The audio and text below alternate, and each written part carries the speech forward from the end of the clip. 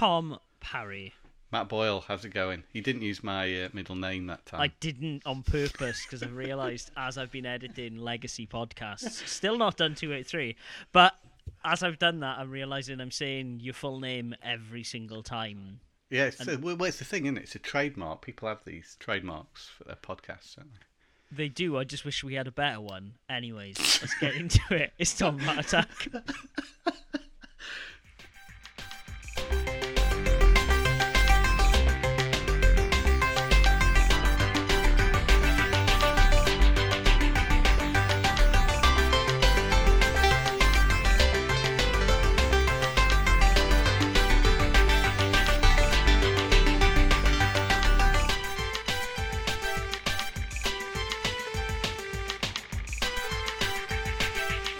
That's not a slander on your name, just to be clear.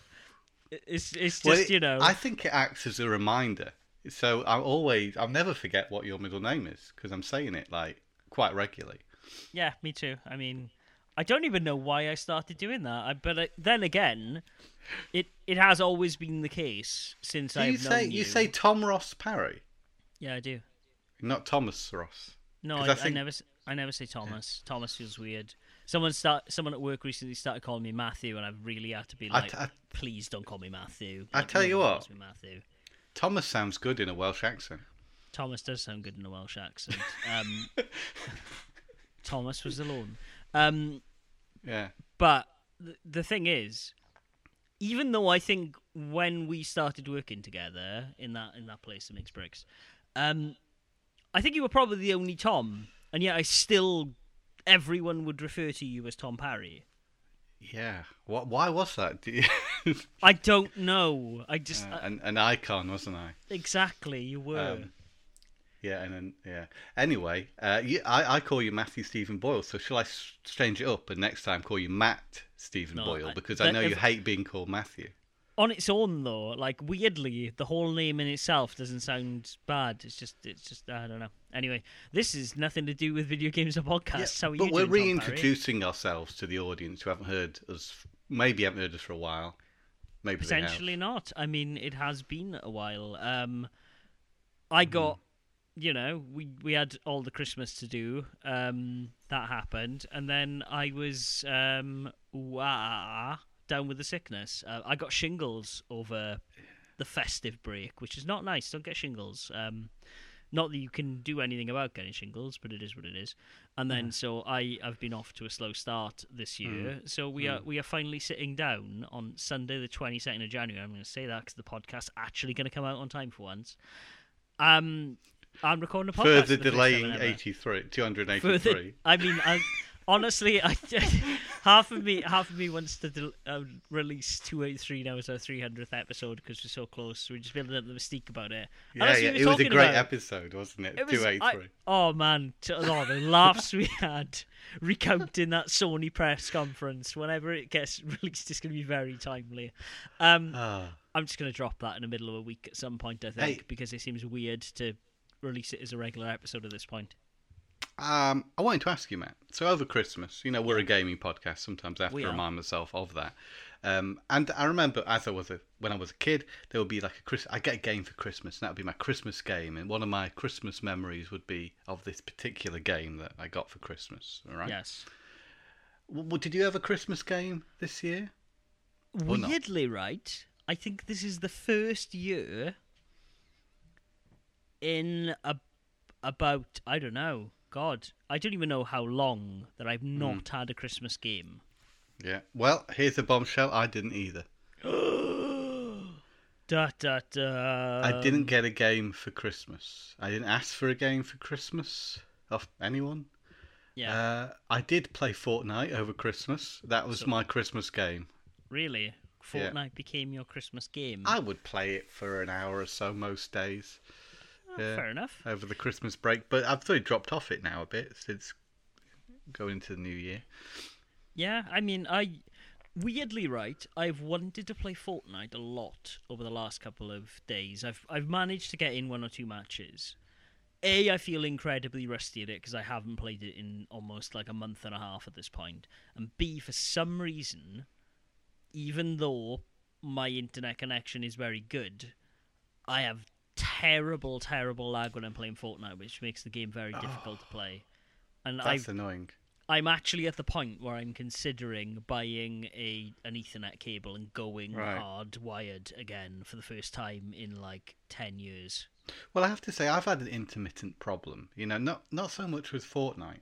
I have experienced that on Fortnite once or twice. And it's incredible. You can't play it, can you? Because you're really at a disadvantage. It's awful, especially like when you're coming back into it. And so, like, I've had the 2 or 3 games I've played over the last week. I've been very unlucky in that I've been landing, going right, blue gun, grab it, create, go for it. And it's usually been the bow, which is like the worst gun to play with lag because you need to draw back and you need to aim and you need to fire. Right. It's not like just like going right, cool. Like if I get in close, I can melee once and then do some just spray damage and hope I hit something. Yeah, it's just. I would say before you make any rash decisions, play a few more matches and see if it doesn't fix itself, because it did for me. That time, at one time, it was. Soul Calibur was a game I had immense problems with for weeks on end, but now it's fine again, and I don't know why it is. Actually, if any of our listeners can tell us why certain I've games just realised why it is.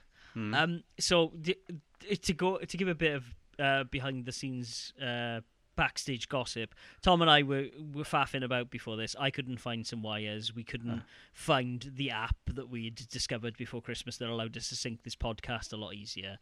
And so we didn't have to clap. We're doing a lot of this stuff, and it's because A, we're a bit out of practice, we haven't done this in a while, and B, because Christmas has happened. And the reason I couldn't find my cables is I tidied up before Christmas because we had a lot of people staying at the house, and as a result of that, I didn't know where the cable was.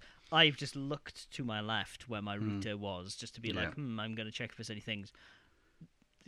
There's just loads of stuff in front of my router, and I think it's that. It's just probably the amount of things that are placed in front of that router. It might be. This is working, though. This is working, so... This is true. But our game is more demanding, I suppose, in a video chat. Who knows? I mean, you know, maybe, but I'm still going to clear out that corner. Yeah, see if it does anything. You know what's great about after Christmas? You can go into, like, supermarkets and buy all the cheap Christmas produce. Yes. For example, anything that's branded with Christmas, they're selling off cheap. Yeah. I noticed in Asda the other week that gravy was incredibly expensive, particularly Bisto gravy. Yeah. Like £3.50 to £4.50 for the larger tubs of gravy. Could you get a tub? It's not really a jar anymore, is it? Because it's cardboard. Yeah, it's cardboard. Yeah. They had pigs in blanket Christmas gravy for 38p. Well, the thing is, so we got a couple of them. Unfortunately, this is artificial scarcity at work, isn't it? It's just, you know, they slap a Christmas thing on it and then they charge you £4, and then when it isn't Christmas anymore, they lower it again. Like it's like a lot of these Amazon things. Like if you actually look at a lot of the Amazon deals around Black Friday and stuff, usually what's happening is they're raising the price a couple of weeks before and then lowering it back down to retail to make you feel like you've had a deal when actually you're not. Or you might look at the deal, as I often do, when it's like, oh, great, cool. Hummus, for some reason, right here at this moment in time in Denmark, I guess because of January and stuff, it's like, oh, it's 3 tubs of hummus for 65 krona. Wow, wow, wow, wow, wow. But you're only saving like 2 krona if you buy 3 tubs of hummus. It's not actually that good a deal.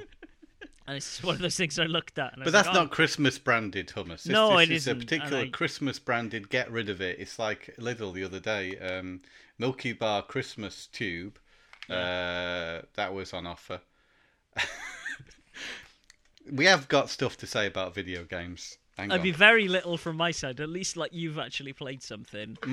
Milky Bars are on me. Oh, haha! Oh God, I just think of that comic relief Simon Pegg phrase when you say that. So I'm not going to go in that. You know what I'm doing? It's secret advertising. I've been paid by Bisto. Well, actually, I've slandered Bisto. Milky Bar. Tom, you're in the pocket. I mean, probably both of them are owned by Nestle anyway. I know Milky Bar definitely is. Why are you in the pocket of big chocolate? Yeah. Is what I want to know. Got some more deals. Got NordVPN. Yeah. We're going to talk about that. Surfshark. if you go to HelloFresh, squarespace.com and type in the offer code, why would they sponsor this podcast? You get 10% off your first purchase. Yeah. No, I have played very few video games over the Christmas break. Genuinely because I was kind of sick and I didn't really want to use my noggin for anything, so I was watching a lot of stuff. I've watched particularly a lot of anime, because there's a lot of anime going on right now. One of them that is tangentially related to video games is that there is a Nier Automata anime now. On Crunchyroll. On the Crunchyrolls, yeah. It's interesting because it's telling the same story, but then not. Like Trigun Stampede. Yeah, exactly like Trigun Stampede, but less frustrating than Trigun Stampede. Oh no, I really like Trigun Stampede. I've got no bad things to say about that. I love the aesthetic.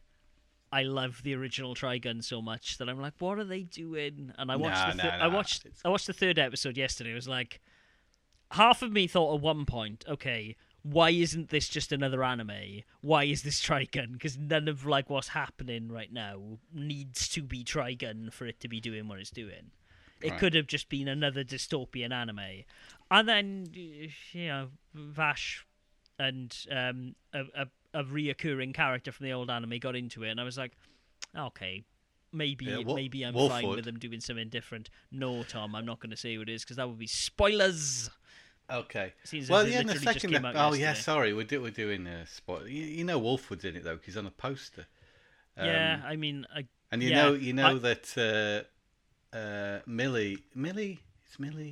Millie's not. Millie's a man.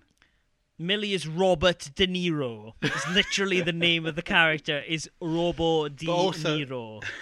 Also, the character isn't the same character because they don't have the same personalities either. No. But I think it's good because you've seen Trigun. You don't want exactly the same thing again. I think it's quite interesting to do these sort of variations. I would love a modernization of Trigun because there's kind of this is exactly what it is. Yeah, isn't it? no, but it isn't. It just it's reusing Trigun elements to tell a completely different story. No, I think it exactly is a modernization of Trigun. For example, Vash's hair. You know? I mean, Vash looks cool. I'm not disputing. I have no problem really like the with character any design. of the character design. No. I do think that some of the 3D animation feels a bit weird because it just Japanese animation. Whenever they do 3D animation in anime, it runs a few frames lower than I think it should. I suppose that's the idea though. That's to make it look more like hand-drawn animation. But why? If you're making 3D, just make it look like 3D. I mean, all of One Piece is 3D. All of One Piece is all cel-shaded renders. Yeah, all of it's 3D. It never looks like 3D. It never has this fucking awful, jarring, we're going to show this explosion in 4 frames thing. I was going to say Trigun is probably one of the better examples of that I've seen. I think it is, but there's still some shit in it. It's comparable with Guilty Gear as it is now. Guilty Gear Strive, is it? Yeah. Anyway. But I think that's very good. I've been enjoying that. I've only seen the first 2. You're one ahead of me on that. Yes. It drops on a Saturday. That's cool. I like it dropping in the weekend. Yeah. I mean, One Piece comes out on a Sunday, as does Tokyo Revengers, which I binge-watched. Tokyo Revengers is good. I don't want to say anything about Tokyo Revengers. I want you to go and experience the first episode of Tokyo Revengers. I can't do any more anime. I can't do... Oh, Tom. Because I've got so many different stories going on at the minute, and it's mostly manga, because I read more manga than I watch anime. So I'm reading One Piece, I'm reading Dragon Ball Super, I'm reading Full Metal Alchemist, and I'm reading Love Hina again right now. Yeah. So I've got 4 mangas on the go. I'm watching Trigun Stampede. That's a 5th story that I'm digesting on a semi-regular basis. You know, I don't feel like I can take any more stories. Oh, right now. Tom Parry. I'm also I started blinking Death Note as well, manga. So I'm 6. To be fair, Death Note's not very long, but I see what you mean. It's fine. I have going on right now. I mean, admittedly for me, I'm consuming things slightly differently because I am actually buying physical manga still, and so a lot of the stuff I'm reading, I'm waiting for things to come out. I'm reading My Hero Academia, reading Jujutsu Kaisen, Chainsaw Man, One Piece, obviously, and then I think everything else is like Sakamoto Days. I wait for the physical volumes to come out. Dan Da Dan, I wait for the physical volumes to come out. Tokyo Revengers is finished, and therefore I've said, okay, I'm just going to watch the anime. Nier is just, it feels like rewatching the video games. So that's not really watching a new story, it's just seeing it nicely animated. And then not Tokyo Revengers, Trigun is like, okay, I'll watch Trigun because it's on. Hey Matt, this seems like a great segue into talking about Last of Us. If you've seen the first episode. I have. Yes, okay. We could have gone two ways with that segue. Yes, I watched the first episode of The Last of Us. I'm thinking because you've got the retelling of Nier through a series as opposed to a game. You've got the retelling of Last of Us through a series, not a game. Yeah. What do you think about this? Do you think, say, Last of Us is going to be better as a TV series than a game? Or right. Or is the gameplay that great in Last of Us? You have to play the game, No, I think actually that we've talked about this many times through both The Last of Us and like Naughty Dog's style of storytelling. It is very well suited to being portrayed in a cinematic fashion. I mean, I think so. All of the things that go around where it's showing like shot for shot how close the game is to the TV show now kind of prove that they thought about this through a cinematic lens for a long time, and I think it clearly shows. My fear of it is, I've talked about it with a lot of people at work, and people have been like, "Oh, great, yeah, I love it, da da da, so faithful to the video game." And then there've been people who aren't watching video games like, "Oh, I watched it, I thought it was interesting." And then there's some people who aren't into video games who haven't watched it, and I'm like, "Should I watch it?" And I was like, "Well, I mean, if you want to watch a story about like terrible people in a terrible situation doing terrible things to each other, you should watch The Last of Us. If not, if that isn't really your bag because you're sunshine and rainbows, I would stay the fuck away from it because it's very depressing." That's always been your opinion of Last of Us, hasn't it? Yeah. I think it has been. I think it will be vindicated by the show. The amount of people I've seen being like, "No, I can't do this." Already, well, it's the issue I have with it as well. It's not light. It's heavy subject matter. I was chatting to Claire about it the other day, and she's really into it. She said she really likes these sort of survival stories, characters surviving in this sort of world where things have gone to shit. But yeah, my critique would be yes. You know what I thought about it? Is it following the beats of the game? Like, let's get the battery. Let's yes, it is 100%. They go on a mission to do this, and then that leads them to Ellie. Yeah. And then they go on another mission to get Ellie out. Yeah. Yeah, 100%. Yeah. No, it is. To me, it was like, oh, this is a game mission now. Oh yeah, he's doing the next mission in the game. Don't get me wrong. I don't think you're gonna go into like after the Ellie escape while you're there with Tess. You go into a warehouse and you have to like push fucking blocks into a river. I don't think they're gonna do that level.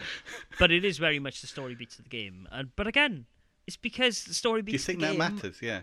Are following a cinematic formula anyway. Yeah. Do you feel it's like game-based missions, or is it just like it makes sense in a sort of real-world situation? Yeah, it's not ridiculously game-orientated, is it? The missions, I suppose. No, exactly. I mean, it's not that same.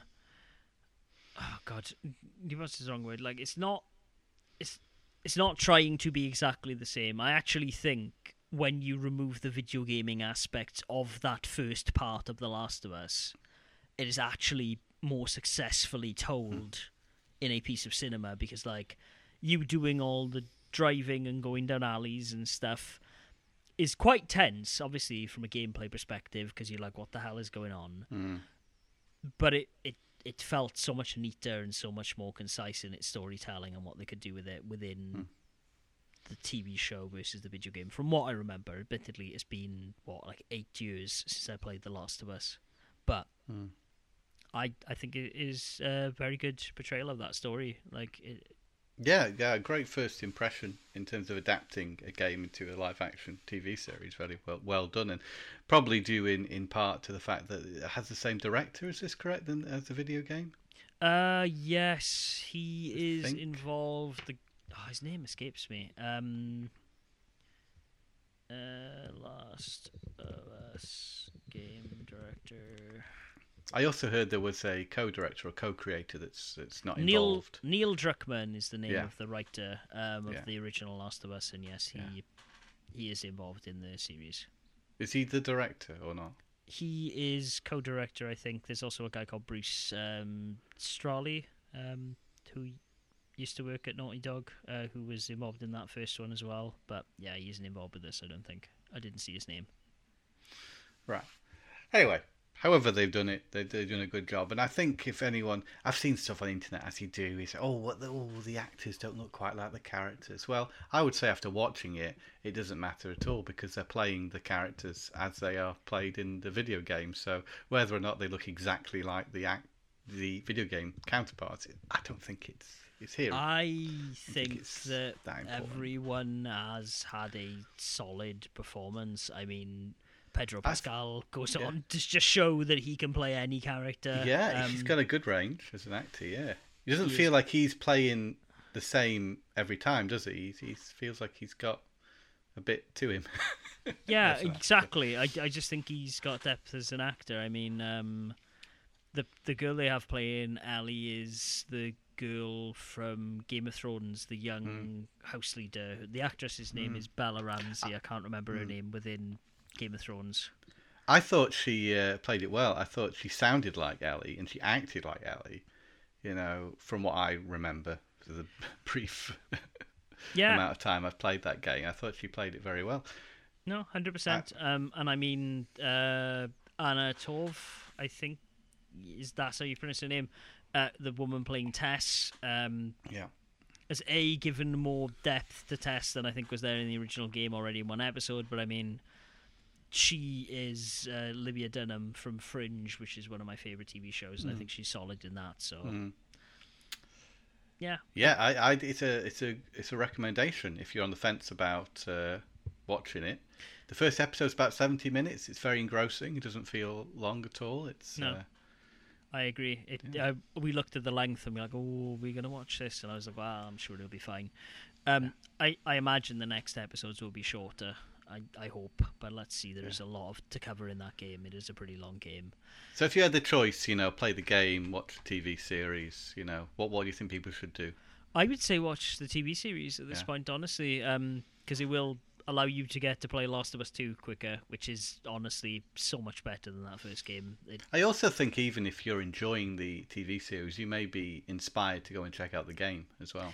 And then it's up to you whether or not you stick with that. It depends if you enjoy it or not. I think it'll be a very weird thing, though, for people to check out the game if they're playing the TV series, because they'll see how close they are in a way that perhaps, the people who were inspired to play The Witcher or to watch Cyberpunk after seeing the anime, I think you would get a completely different experience. But I think playing The Last of Us will be very faithful to what happens in the TV series, unless maybe they decide to mix a couple of things up. Maybe they extend a character beyond the point they would have died in the show, or who knows? Let's see. But I'm very curious to see the longer term reaction. Yeah. I'm very curious also to see where it ends, if it does. Well, I've read this, and apparently it's 8 episodes, and it's going to tell the whole story of the first game. Good, because I honestly, there's not really a good section for it to stop at. I can think of one in my head where it might have made sense, because there is something that happens in that story that is like a bit of an act break.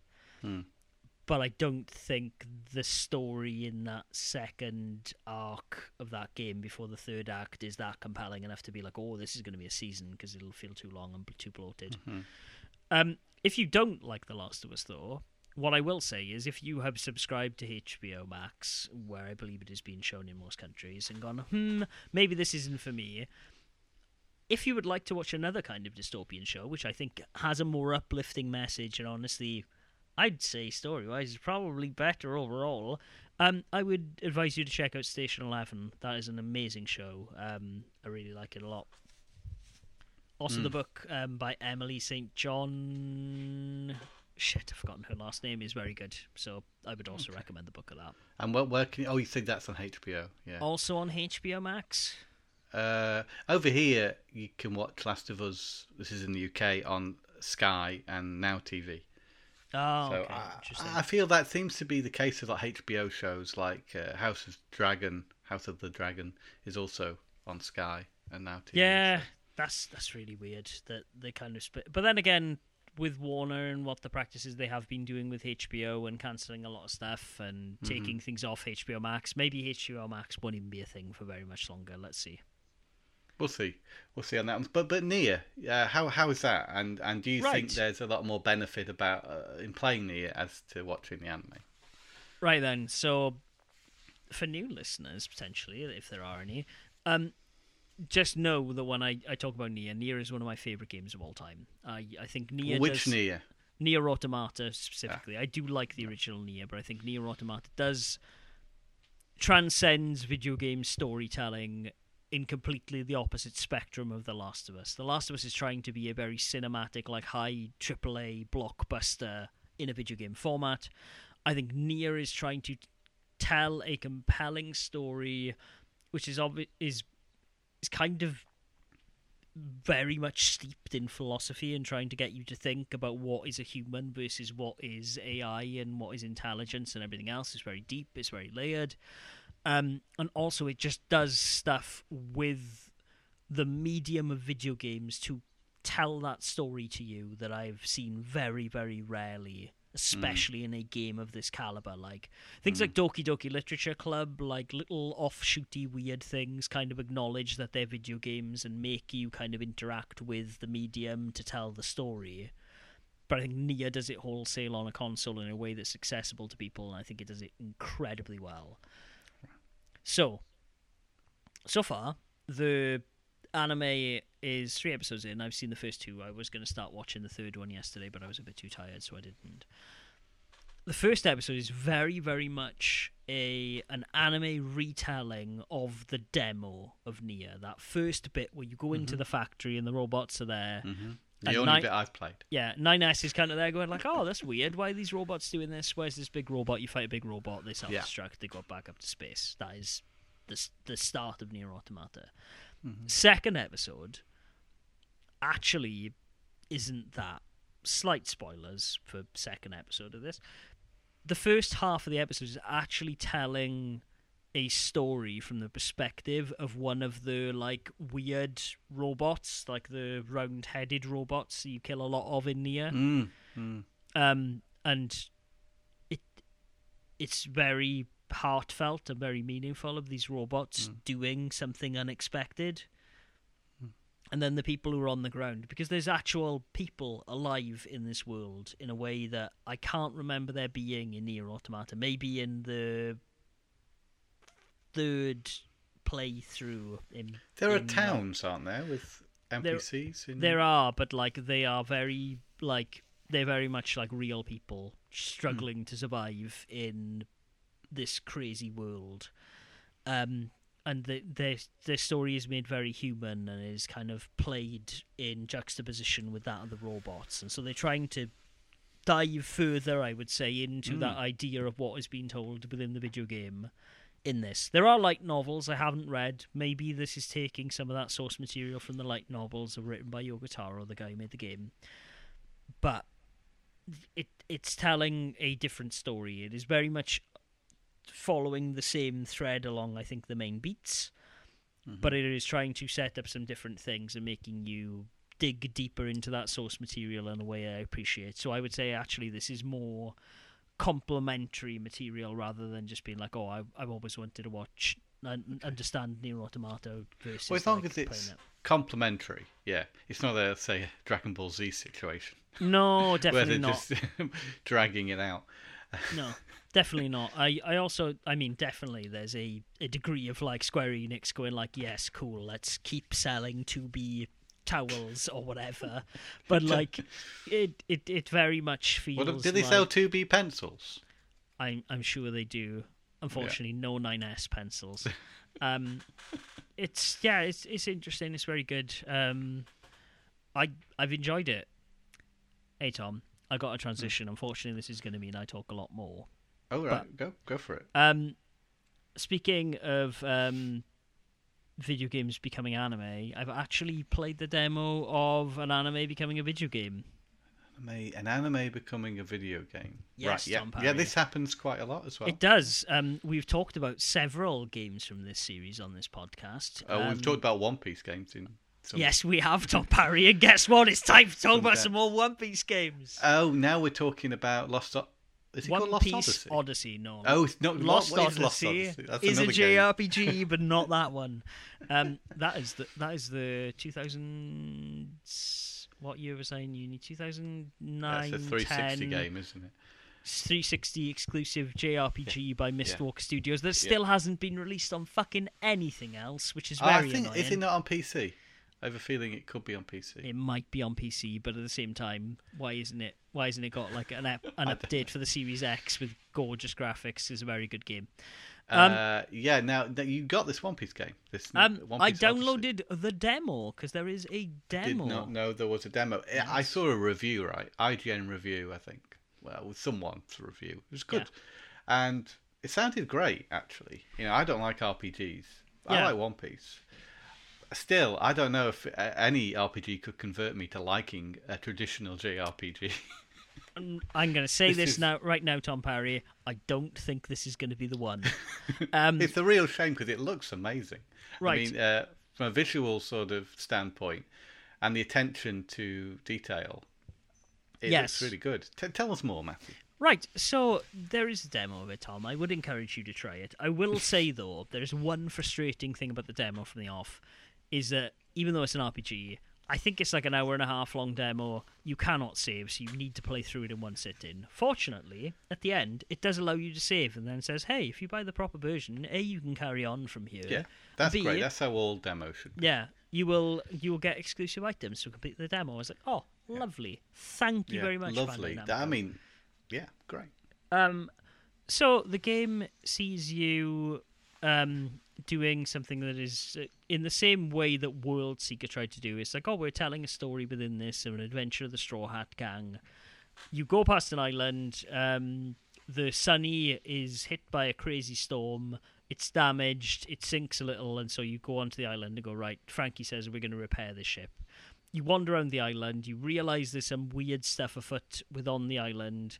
And you just go through it, and you essentially what you do in the demo is you're like, right, cool, let's find the crew because they're scattered around the islands. You find them all very quickly, and then you go, right, cool, let's find some materials to fix the ship. And so you go through a dungeon, you meet some characters that are new to this game and only within the story told to you.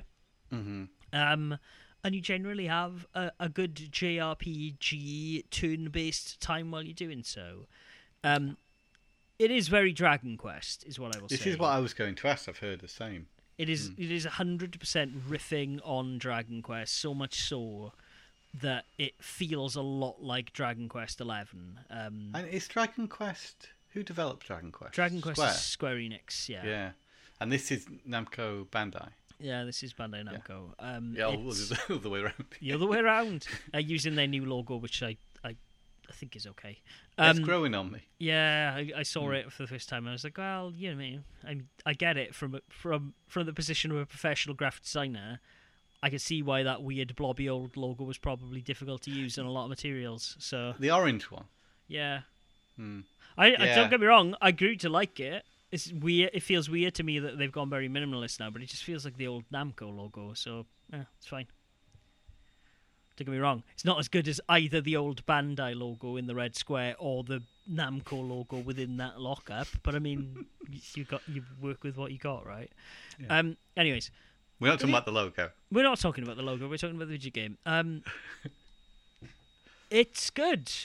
My only complaint with it, if I'm totally honest, is in this intro part of the game, it's kind of hard to tell if this is just because it's a tutorial, and obviously this is theoretically a game meant for children, but it feels very obvious. It's not...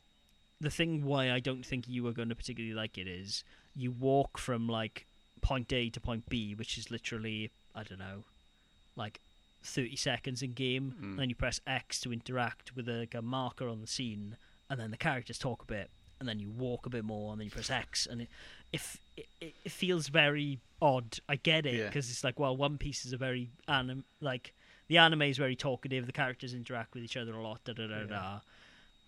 but it feels kind of a bit, it slows down the momentum of the game a lot, and I think some of them trying to capture the spirit of the anime, at least within this demo, I hope this isn't the case within the actual game, is at odds with how I would like to play this video game. Like, the One Piece-ness of it, despite it actually seeming to finally have a compelling story, finally actually being relatively fun to play, unlike World Seeker, which just felt really off to me. You played much of the Unlimited Cruise or Unlimited World games? I played Unlimited Cruise is the one on the Wii, right? Yeah. Yeah, I thought that was okay. Yeah, I thought that was fine. Because that's a more action-based game. But it's also an adventure game. Yeah. And I mean, this very much is too.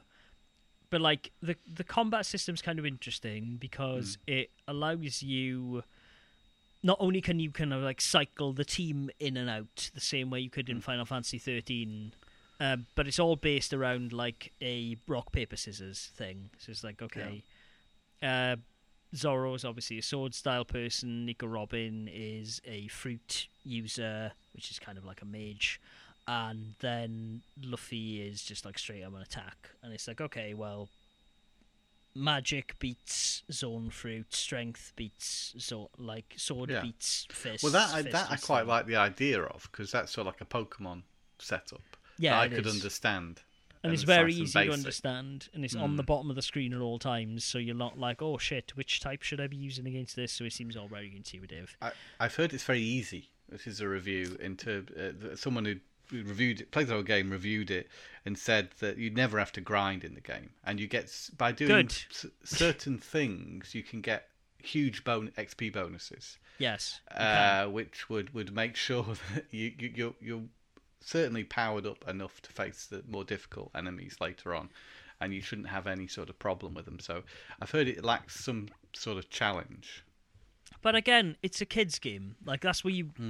I think when you have a turn-based RPG like this, people are like, oh god, it'll be so easy, but it's like, One Piece in particular is meant for kids. Yes, obviously it's been around for 25 years, it's a long-running series.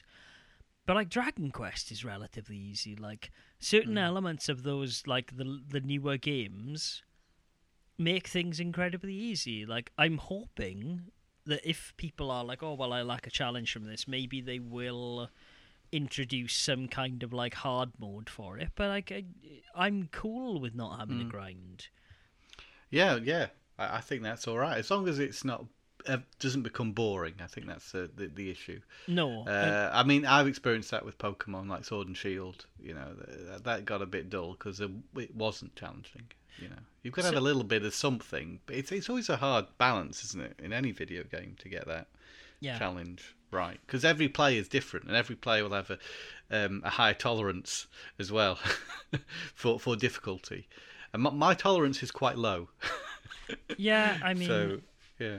It's fine. Like, again, you gotta kind of take it with a pinch of salt. I will purposely play through games on easier difficulties if the story is compelling. And honestly, compared to other One Piece games, which are just more than happy to retread the anime and the manga, this seems like it's at least trying to do something. Yeah, I've heard it's got a new story, except at certain parts you sort of go back to events within the manga or the anime, and I'm fine with that. Sort of, play out some situations. Like there's a part in Alabasta, apparently, which is considerable, and other moments. You see, that's all I'm up to in the manga at the moment, Alabasta. So I don't really know anything much beyond that. How are you only in Alabasta? I'm on volume 21 of One Piece currently. Okay, wow. And that's, I mean, you know, the battle's well underway. You've got all the Straw Hats having their own battles against all the different enemies. inside the kingdom. Yeah. Yeah. So you got Alabaster, then you got Skypiea, then you got Water 7. Skypiea, yeah. I'm well set up. I've got the box set with Skypiea and Water 7. Nice. So I'm set up for a while now. Cool. Yeah. I want to hassle you to have a look at the extra bits, because annoyingly I bought those box sets second hand and I didn't get the little book and the poster, so I want to see what they look like. Oh yeah, I can show you after. Yeah, it's fine.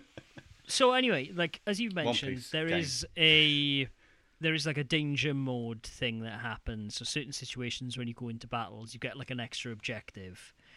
So for example, it could be if Nico Robin kills the last enemy, you'll get extra XP, or it could be you will if Zoro get like all the enemies are going to attack Zoro, so you need to kill them before they kill Zoro.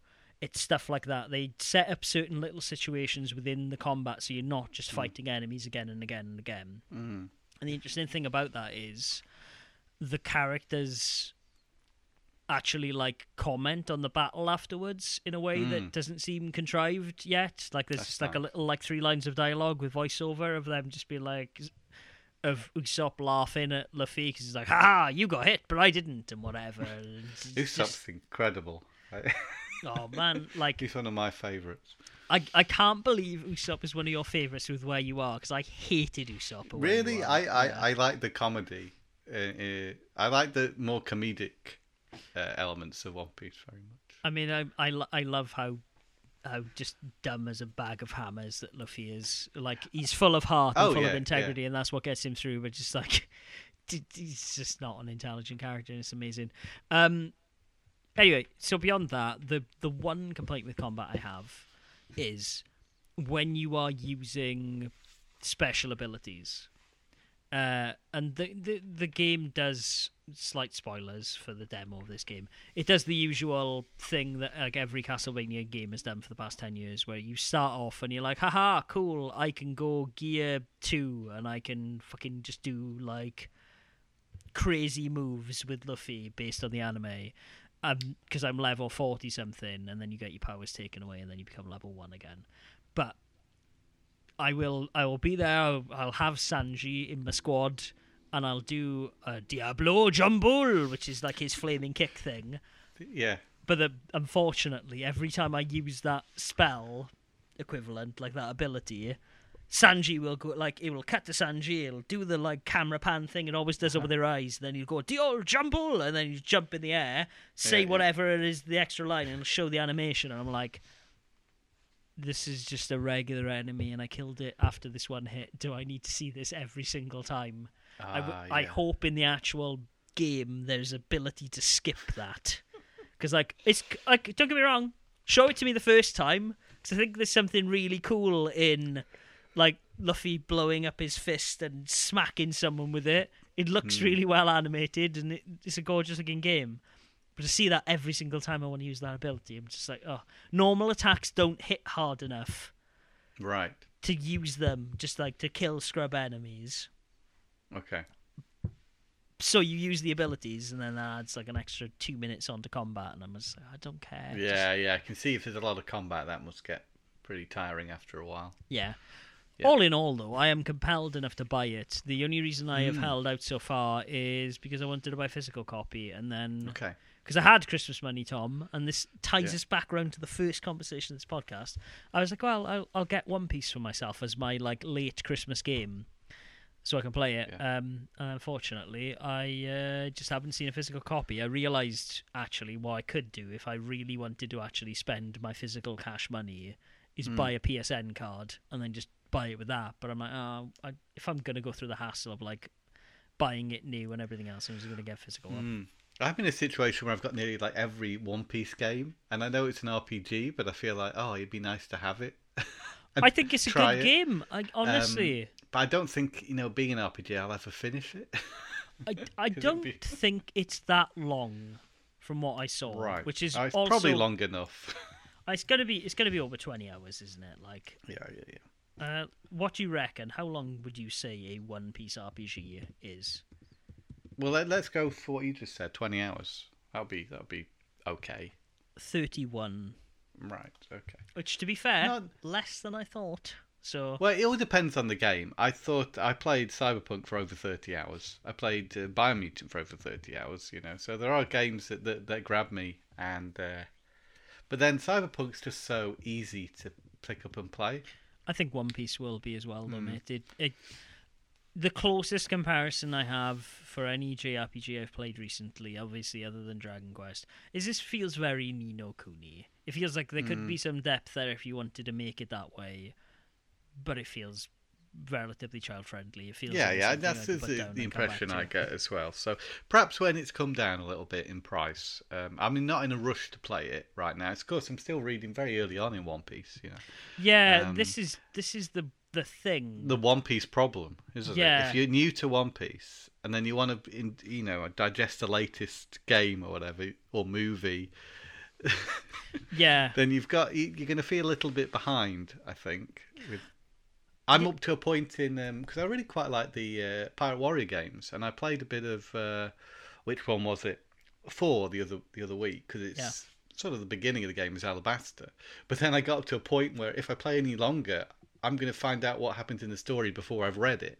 Yeah. So I played a bit until I had to stop and then read the manga and then get to a bit where I can play the game again. Yeah, that's the weird thing, because I like realizing you're only in Alabasta. I'm just like, oh well, you've got a Nico Robin, and I'm like, oh yeah, shit. Well, I know who she is. Yeah, no, I know you know who she is, but like, I know that you know that she joins the Straw Hat because it's kind of I know impossible to like do now. But I'm like, oh shit, she's still a villain. Where you? Well, I say I know who she is. I don't really know who she is. I know she's in the story and she's with Crocodile at a certain point. Honestly, it goes back and forth between. No, I mean that's a lot. Yeah, Zorro is my favorite member of the Straw Hats. I obviously I love Luffy as well. Like it's kind of hard to say otherwise. Because Zorro doesn't have a lot to do at the minute in Alabasta. It's not a lot. Yeah, Zorro is dope because Zorro is like the quintessential shonen. I'm gonna have an epic fight in every arc thing. Yeah. Zorro is a cool character. Well, actually, I'm up to the bit where it's Nami and Zorro who are fighting. I can't remember who they're fighting, but they're having their own bit. Because in the section of Up in Alabasta, you had different characters teamed up, like Chopper and Usopp, and then you had Sanji on his own fighting. What's his name? The Swan shoes.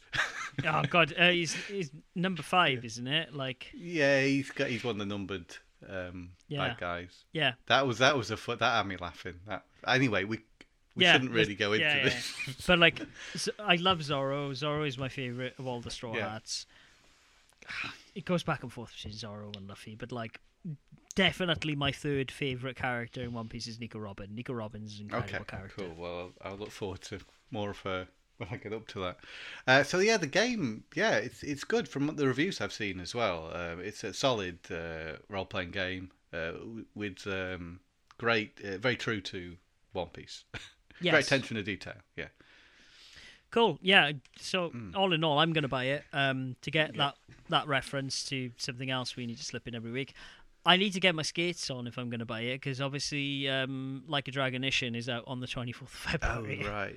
Yeah, that's coming up soon. I didn't realise that was so soon. It is. I have it on. I have it on pre-order, and so like I looked at my Amazon pre-orders. I was like, oh, is there stuff like maybe I don't really need in this list? And I was like, oh yeah, shit, Ishin's out. Never mind. So, I've got a game I can talk about that I've been playing. Oh really? What's that? This is I hinted to you before the podcast. This game. I played a good few hours yesterday afternoon after picking up from Argos, after seeing it for a very affordable price. And I'm a fan of the genre. $12.99. That's a very affordable price for a Nintendo Switch game, right? The game is Chocobo GP. Oh, what? Right? Really? And this is, if he was having a race between Mario Kart, Team Sonic Racing, and Chocobo GP. I still think Chocobo GP would come in third. However, it's very good and I'm very much enjoying it. It's one of the best kart races I've played for a good long while, because you've got the shitty ones, haven't you, as well? Like Yes. probably Garfield Kart, or maybe some of the Nickelodeon ones aren't so good. Coffin Dodgers. Coffin Dodgers. It's way above them. It is fighting for first place alongside Mario and Sonic. Yes. It's that good. Yeah. What is it that makes it so good? I mean, the vehicles handle really well. It's very similar to Mario Kart and Sonic in the way it plays. The tracks are a lot shorter, which creates some quite chaotic races at times, because you've got quite a lot of races on the track, and you've got a lot of weapons, quite good weapons as well going on. So yeah, it's different in that respect. I've been playing as Cloud mostly because I like his drifting. Yeah. Because the cars have all got their own unique stats. Cloud rides a bike, as you might expect. So, but the way you unlock the characters is very unique. It sort of works like seasons in Fortnite. Mm-hmm. And the main game mode, the Chocobo GP mode, is like... It's a bit like a Battle Royale in a way, because you've got like 64 players, and that goes down to 32, that goes down to 18, that goes down to the 8 final racers who do the final race, and you can see if you're the champion or not. Yeah. And it encourages you to play like every day, do a GP every day as a daily task. You get bonuses, you get different currencies, the main one being tickets, and as you collect tickets you can unlock characters, and certain characters are only available in certain seasons, or they'll come back. Like at the moment, apparently Cloud and I think Cloud, at least that I know of, is from the first season, but he's come back in this latest season. Yeah. So you can get Cloud for this period. I've also got Squall, is his name? Yeah, Squall, yeah.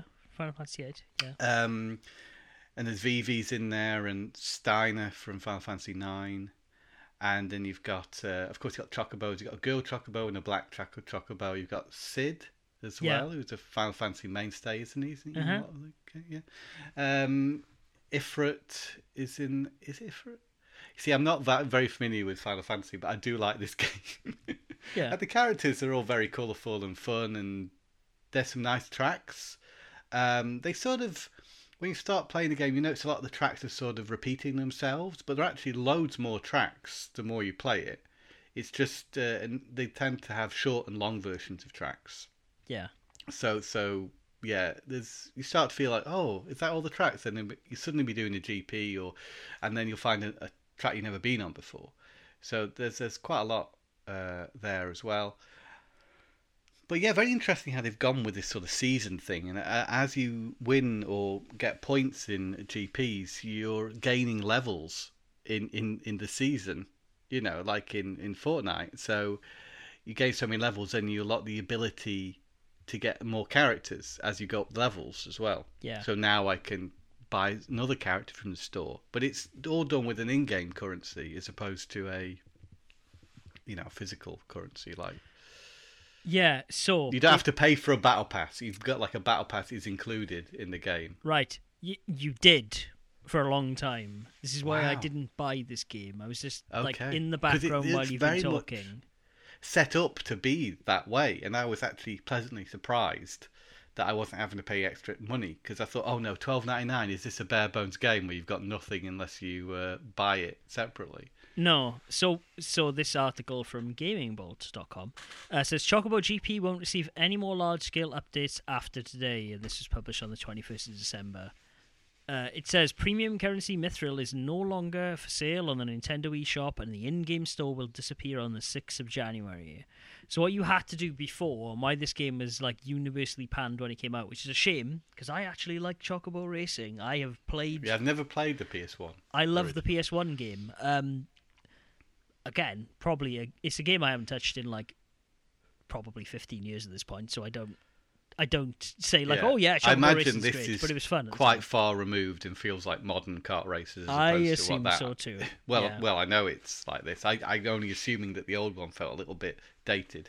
The old one didn't feel particularly great at the time, but it was like Airgaz, it was just like there's Final Fantasy stuff in it, so I'm going to play it because I got a PS1 and I like Square Enix. Yeah. So what happened was they used to have battle passes.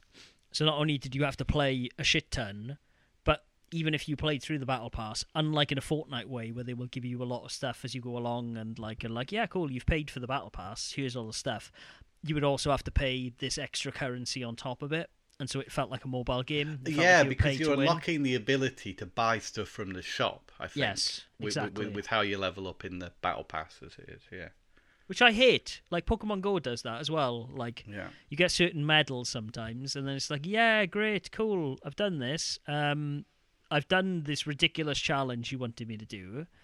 And then you have to, essentially, like, you have to pay for the privilege of owning the thing that you earned. It's bullshit. Right. I really dislike it.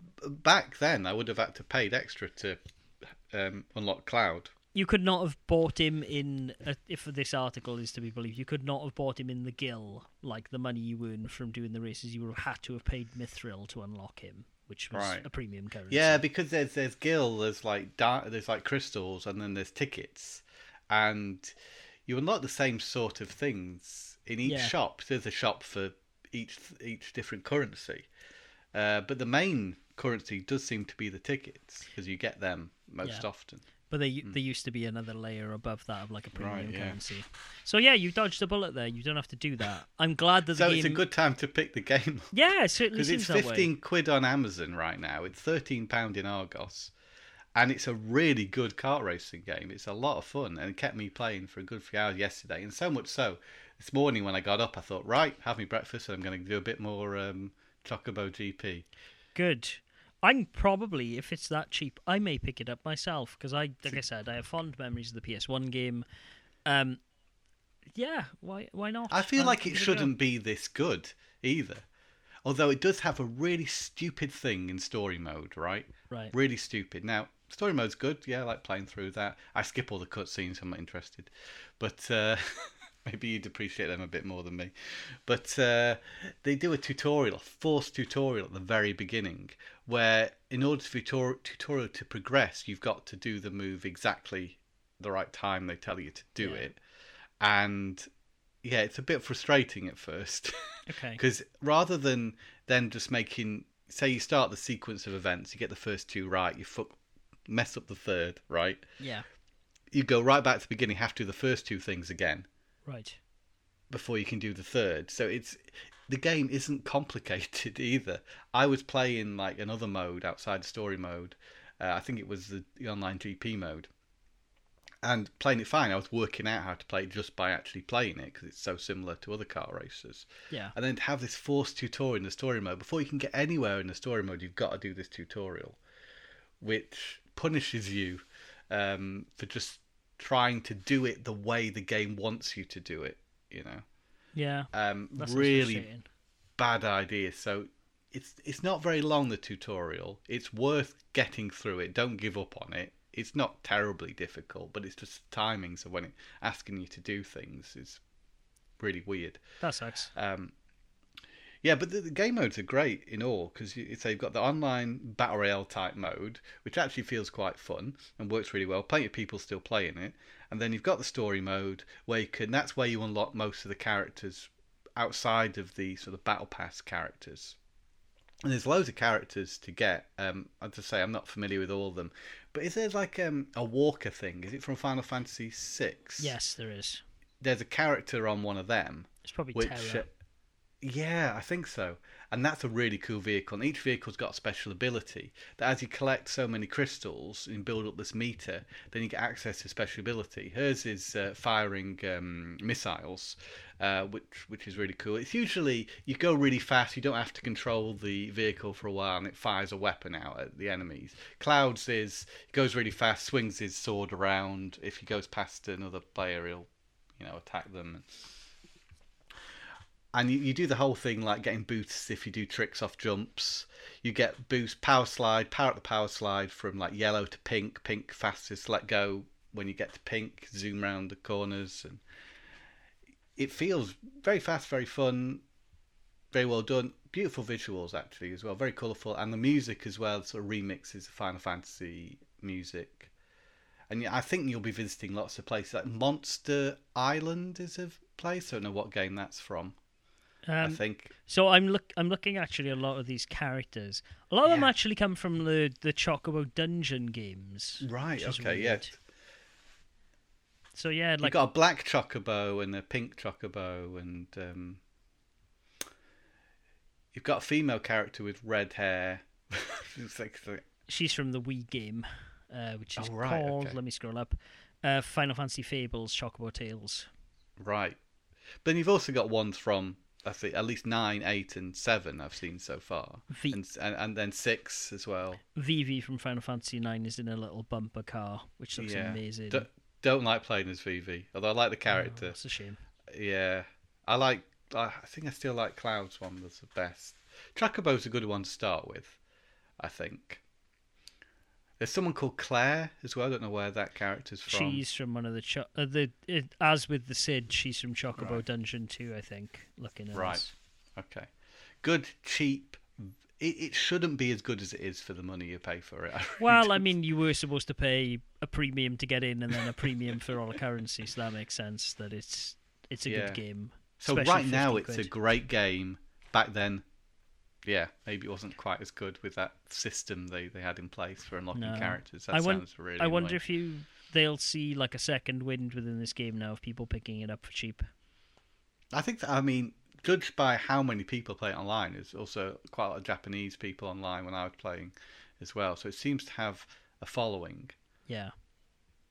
I don't know if it's more so in Japan. It seemed to be about as many sort of English names as there were Japanese names, but I couldn't tell exactly where everyone was from.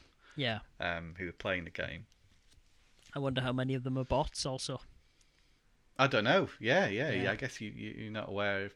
But I think I can't say they definitely felt like real people, but I'd like to think they were. Yeah, that's how it goes. So, cool. I might pick that up. Carry on playing. Let me know. The last thing I've played, I can only talk about it very briefly because I played it. I played the tutorial-y starty mission, and I was like, okay, actually, this is a bit too fiddly. It kind of feels frustrating. And this was a game that was on PSN last month, I believe, not this month. Heavenly Bodies. Oh, that one. Yeah, I've played a bit of that. It's the Gravity. Yeah. Astronauts Gravity game. Yeah. Frustrating, but you can't stop playing it. Yeah, that's kind of my feeling towards it. But like, I hit a point where at the end of the tutorial it wasn't really obvious what to do, and I died, and I was like, fuck this. And so I turned it off. Yeah. It's a small indie game. It was free on PSN last month, so if you have it, then give it a go and see what you think. I kind of have a love-hate relationship with like physics-based games like this. The highlight of these physics-based, like, hey, you're using a different analog stick for different things, is clearly Mount Your Friends, which has still not been beaten to this day. It's sort of lost, isn't it, in time? It is. Mount Your Friends. I don't know if it's on PC. It is on PC, fortunately. Oh, good. I've played it since those hazy, crazy days of Xbox Live Arcade. Was it an indie even? It was an indie game, yeah. For those of you who don't know, just Google Mount Your Friends. Perhaps not at work. It's pretty... Do I have it? I'll have to check. I did have it at one point. I think both of us had it because it was dirt cheap. I think it was like... Oh, was it a demo I had? I think it was like 100 Microsoft points. I'm pretty sure we both bought it because it was a joy to behold. Mount Your Friends, and one of the greatest game titles. But it's just so good. It's just like... It's just lots of buff men in Speedos and the Speedos animate. And the Speedos animate, as you can imagine. And it's just you press one of the buttons on the Xbox controller and then you're controlling that limb, and then you use the analog stick to like throw yourself in weird positions and then click off to a different limb so that one attaches. It's so good. Anyway, I'm going to check if I've got that. Yeah, Mount Your Friends, excellent. Heavenly Bodies. So the first goal of Heavenly Bodies is essentially you're an astronaut, as Tom's mentioned, floating around like a space station. You need to fix things. So the controls are pretty simple. The left L2 is to grip your left hand. R2 is to grip your right hand.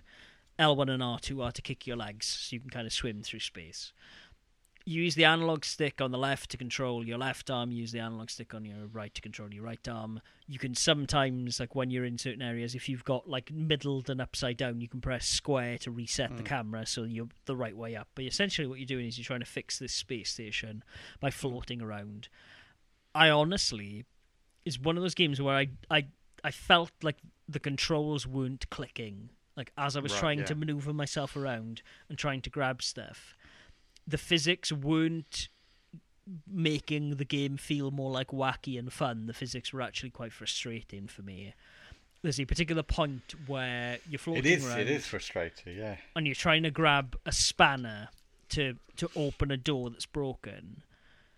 And I couldn't grab the spanner because when I had opened the drawer that the spanner was in, the physics of the drawer opening meant that the spanner got caught in the drawer, and so I was having to essentially just like smack the drawers together in the hopes of getting the spanner out. And I was like, this isn't very fun.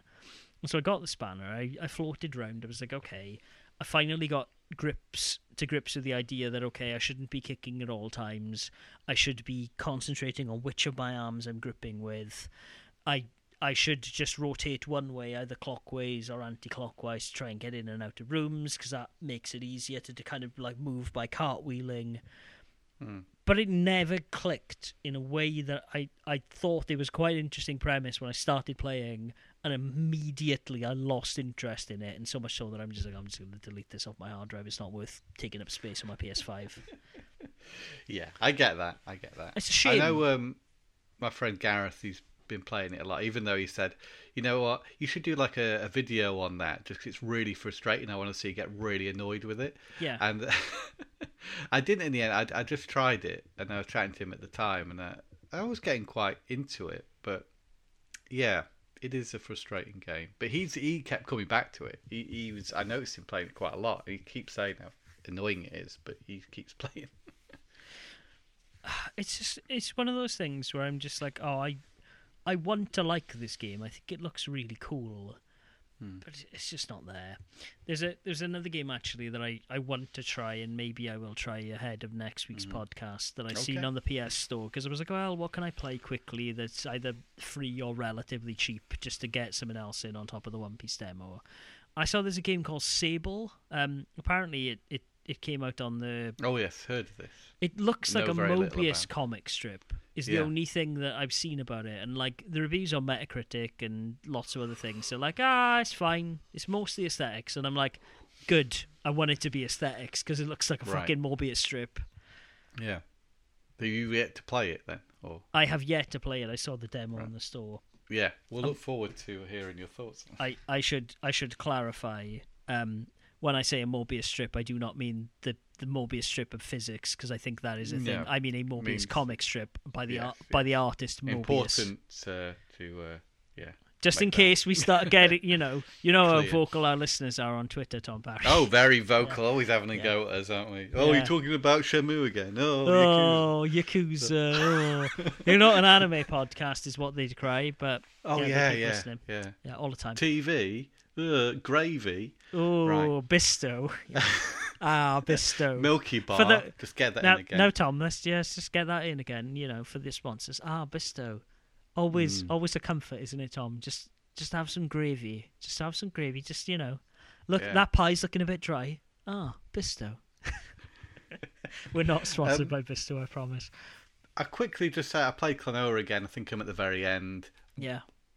I got back into it, the last level, play through it all, a little bit tricky, but good sort of level of difficulty. The boss, quite challenging at the end of that. And the annoying thing is, of course, if you don't beat the boss, I was going through the lives like nothing, I was like, right, lost all my lives. Okay, at least I can try the boss again when I press continue. Oh no, I have to go back to the start of the level as well and do all that all over again. That was a bit frustrating, but I think it's really... I've still not completed it. Obviously, this is Door to Phantomile, the first one, which, you'd have thought I'd have done by now, but of course I haven't. But I like it a lot, and it's still a strong recommendation. I look forward, once I've finally finished it, to play the second. Yeah, I wanted to play it over Christmas.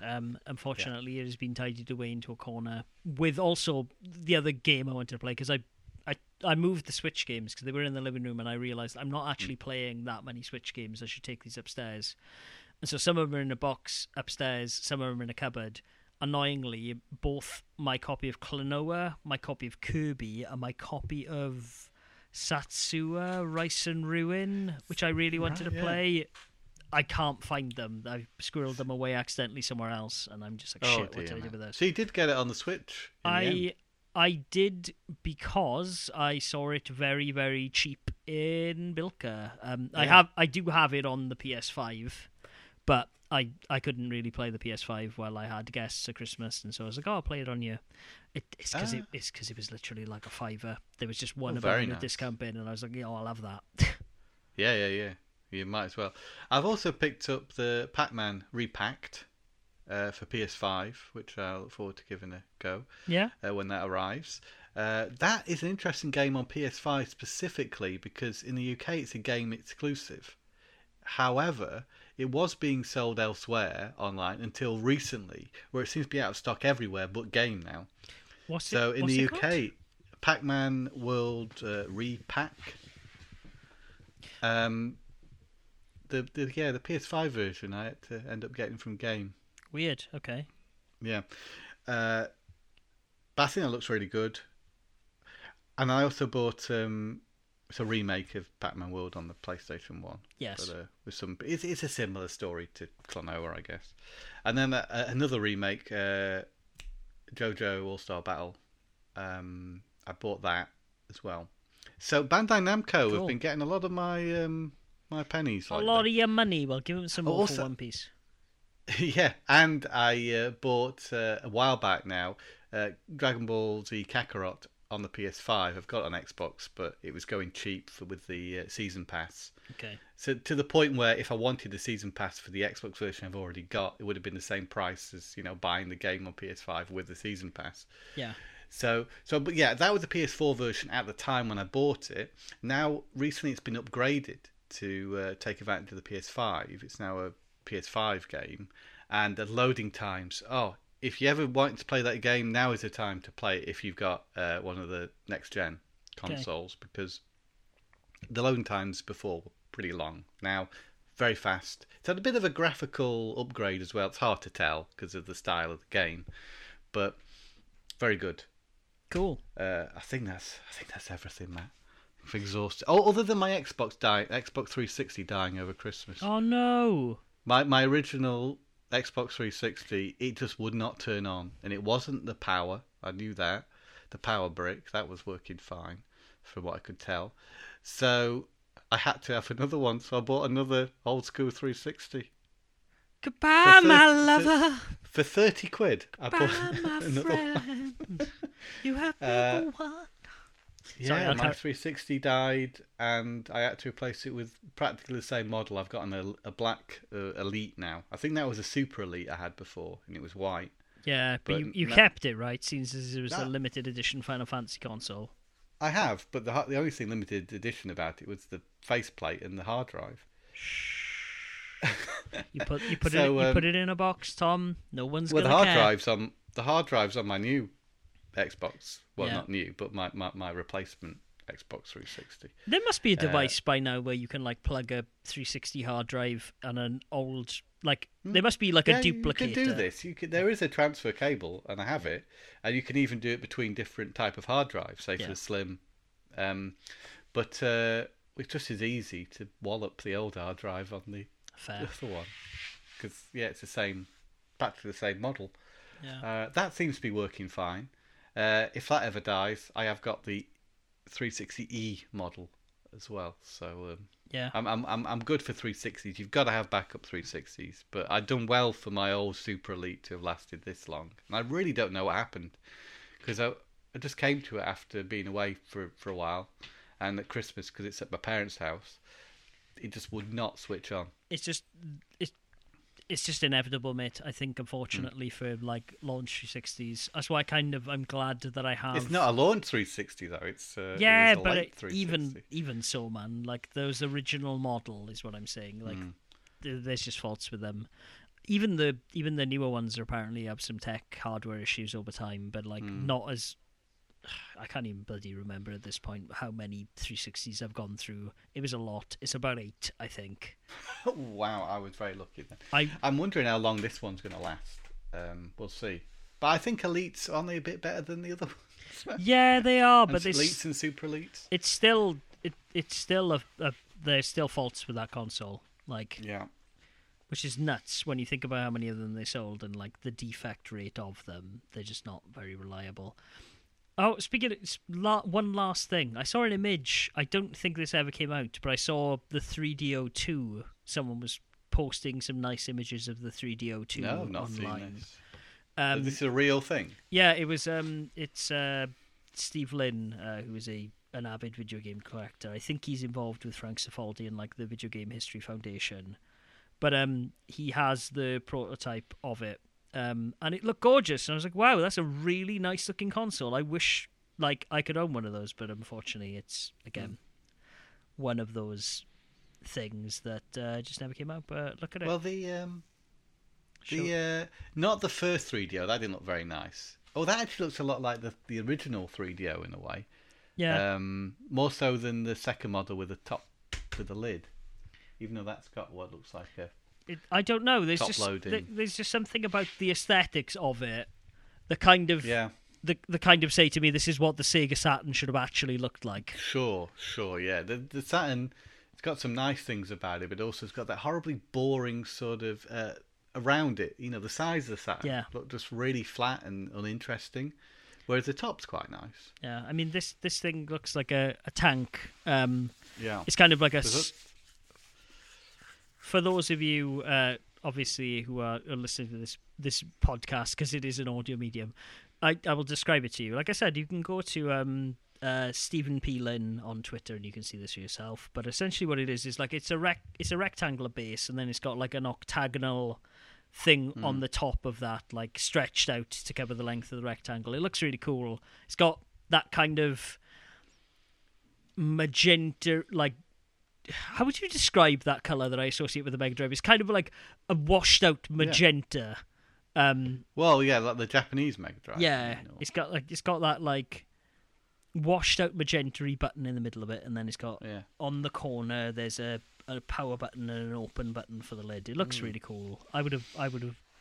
You probably wouldn't have bought it because it'd probably been stupid. I mean, I definitely wouldn't have bought it at the time, but it would be one of those things that I'm like, maybe if I would have seen that in a flea market or whatever, I would have picked it up because it looks cool. Yeah, it looks nice. Yeah, consoles aren't quite as pretty as they used to be, are they? Hey, like, because remember what I said a few episodes back: the Mega Drive 1, thing of beauty, beautiful, beautiful thing.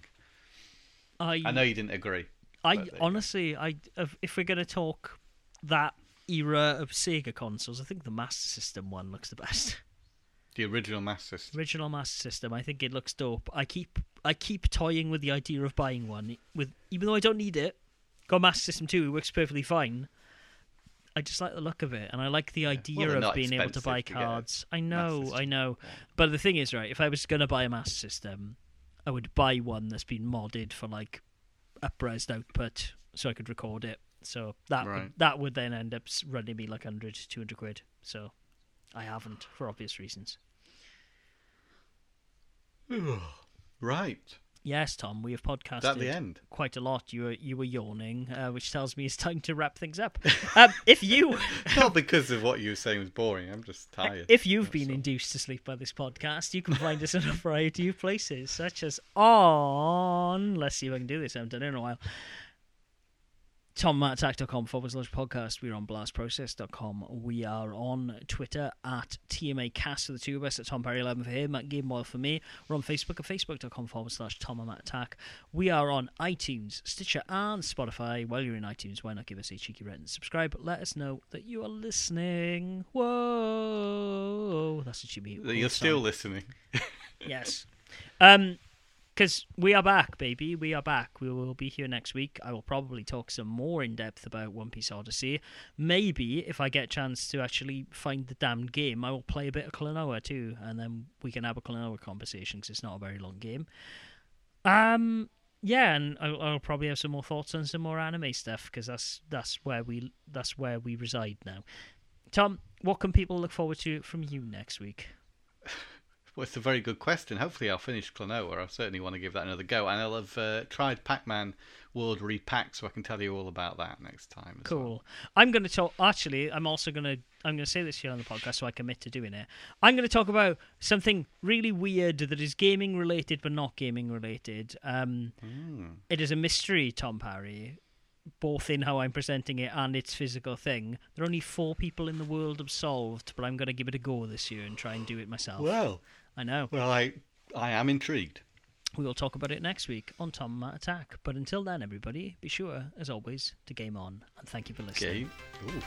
Thank you for listening. Game on. Bye.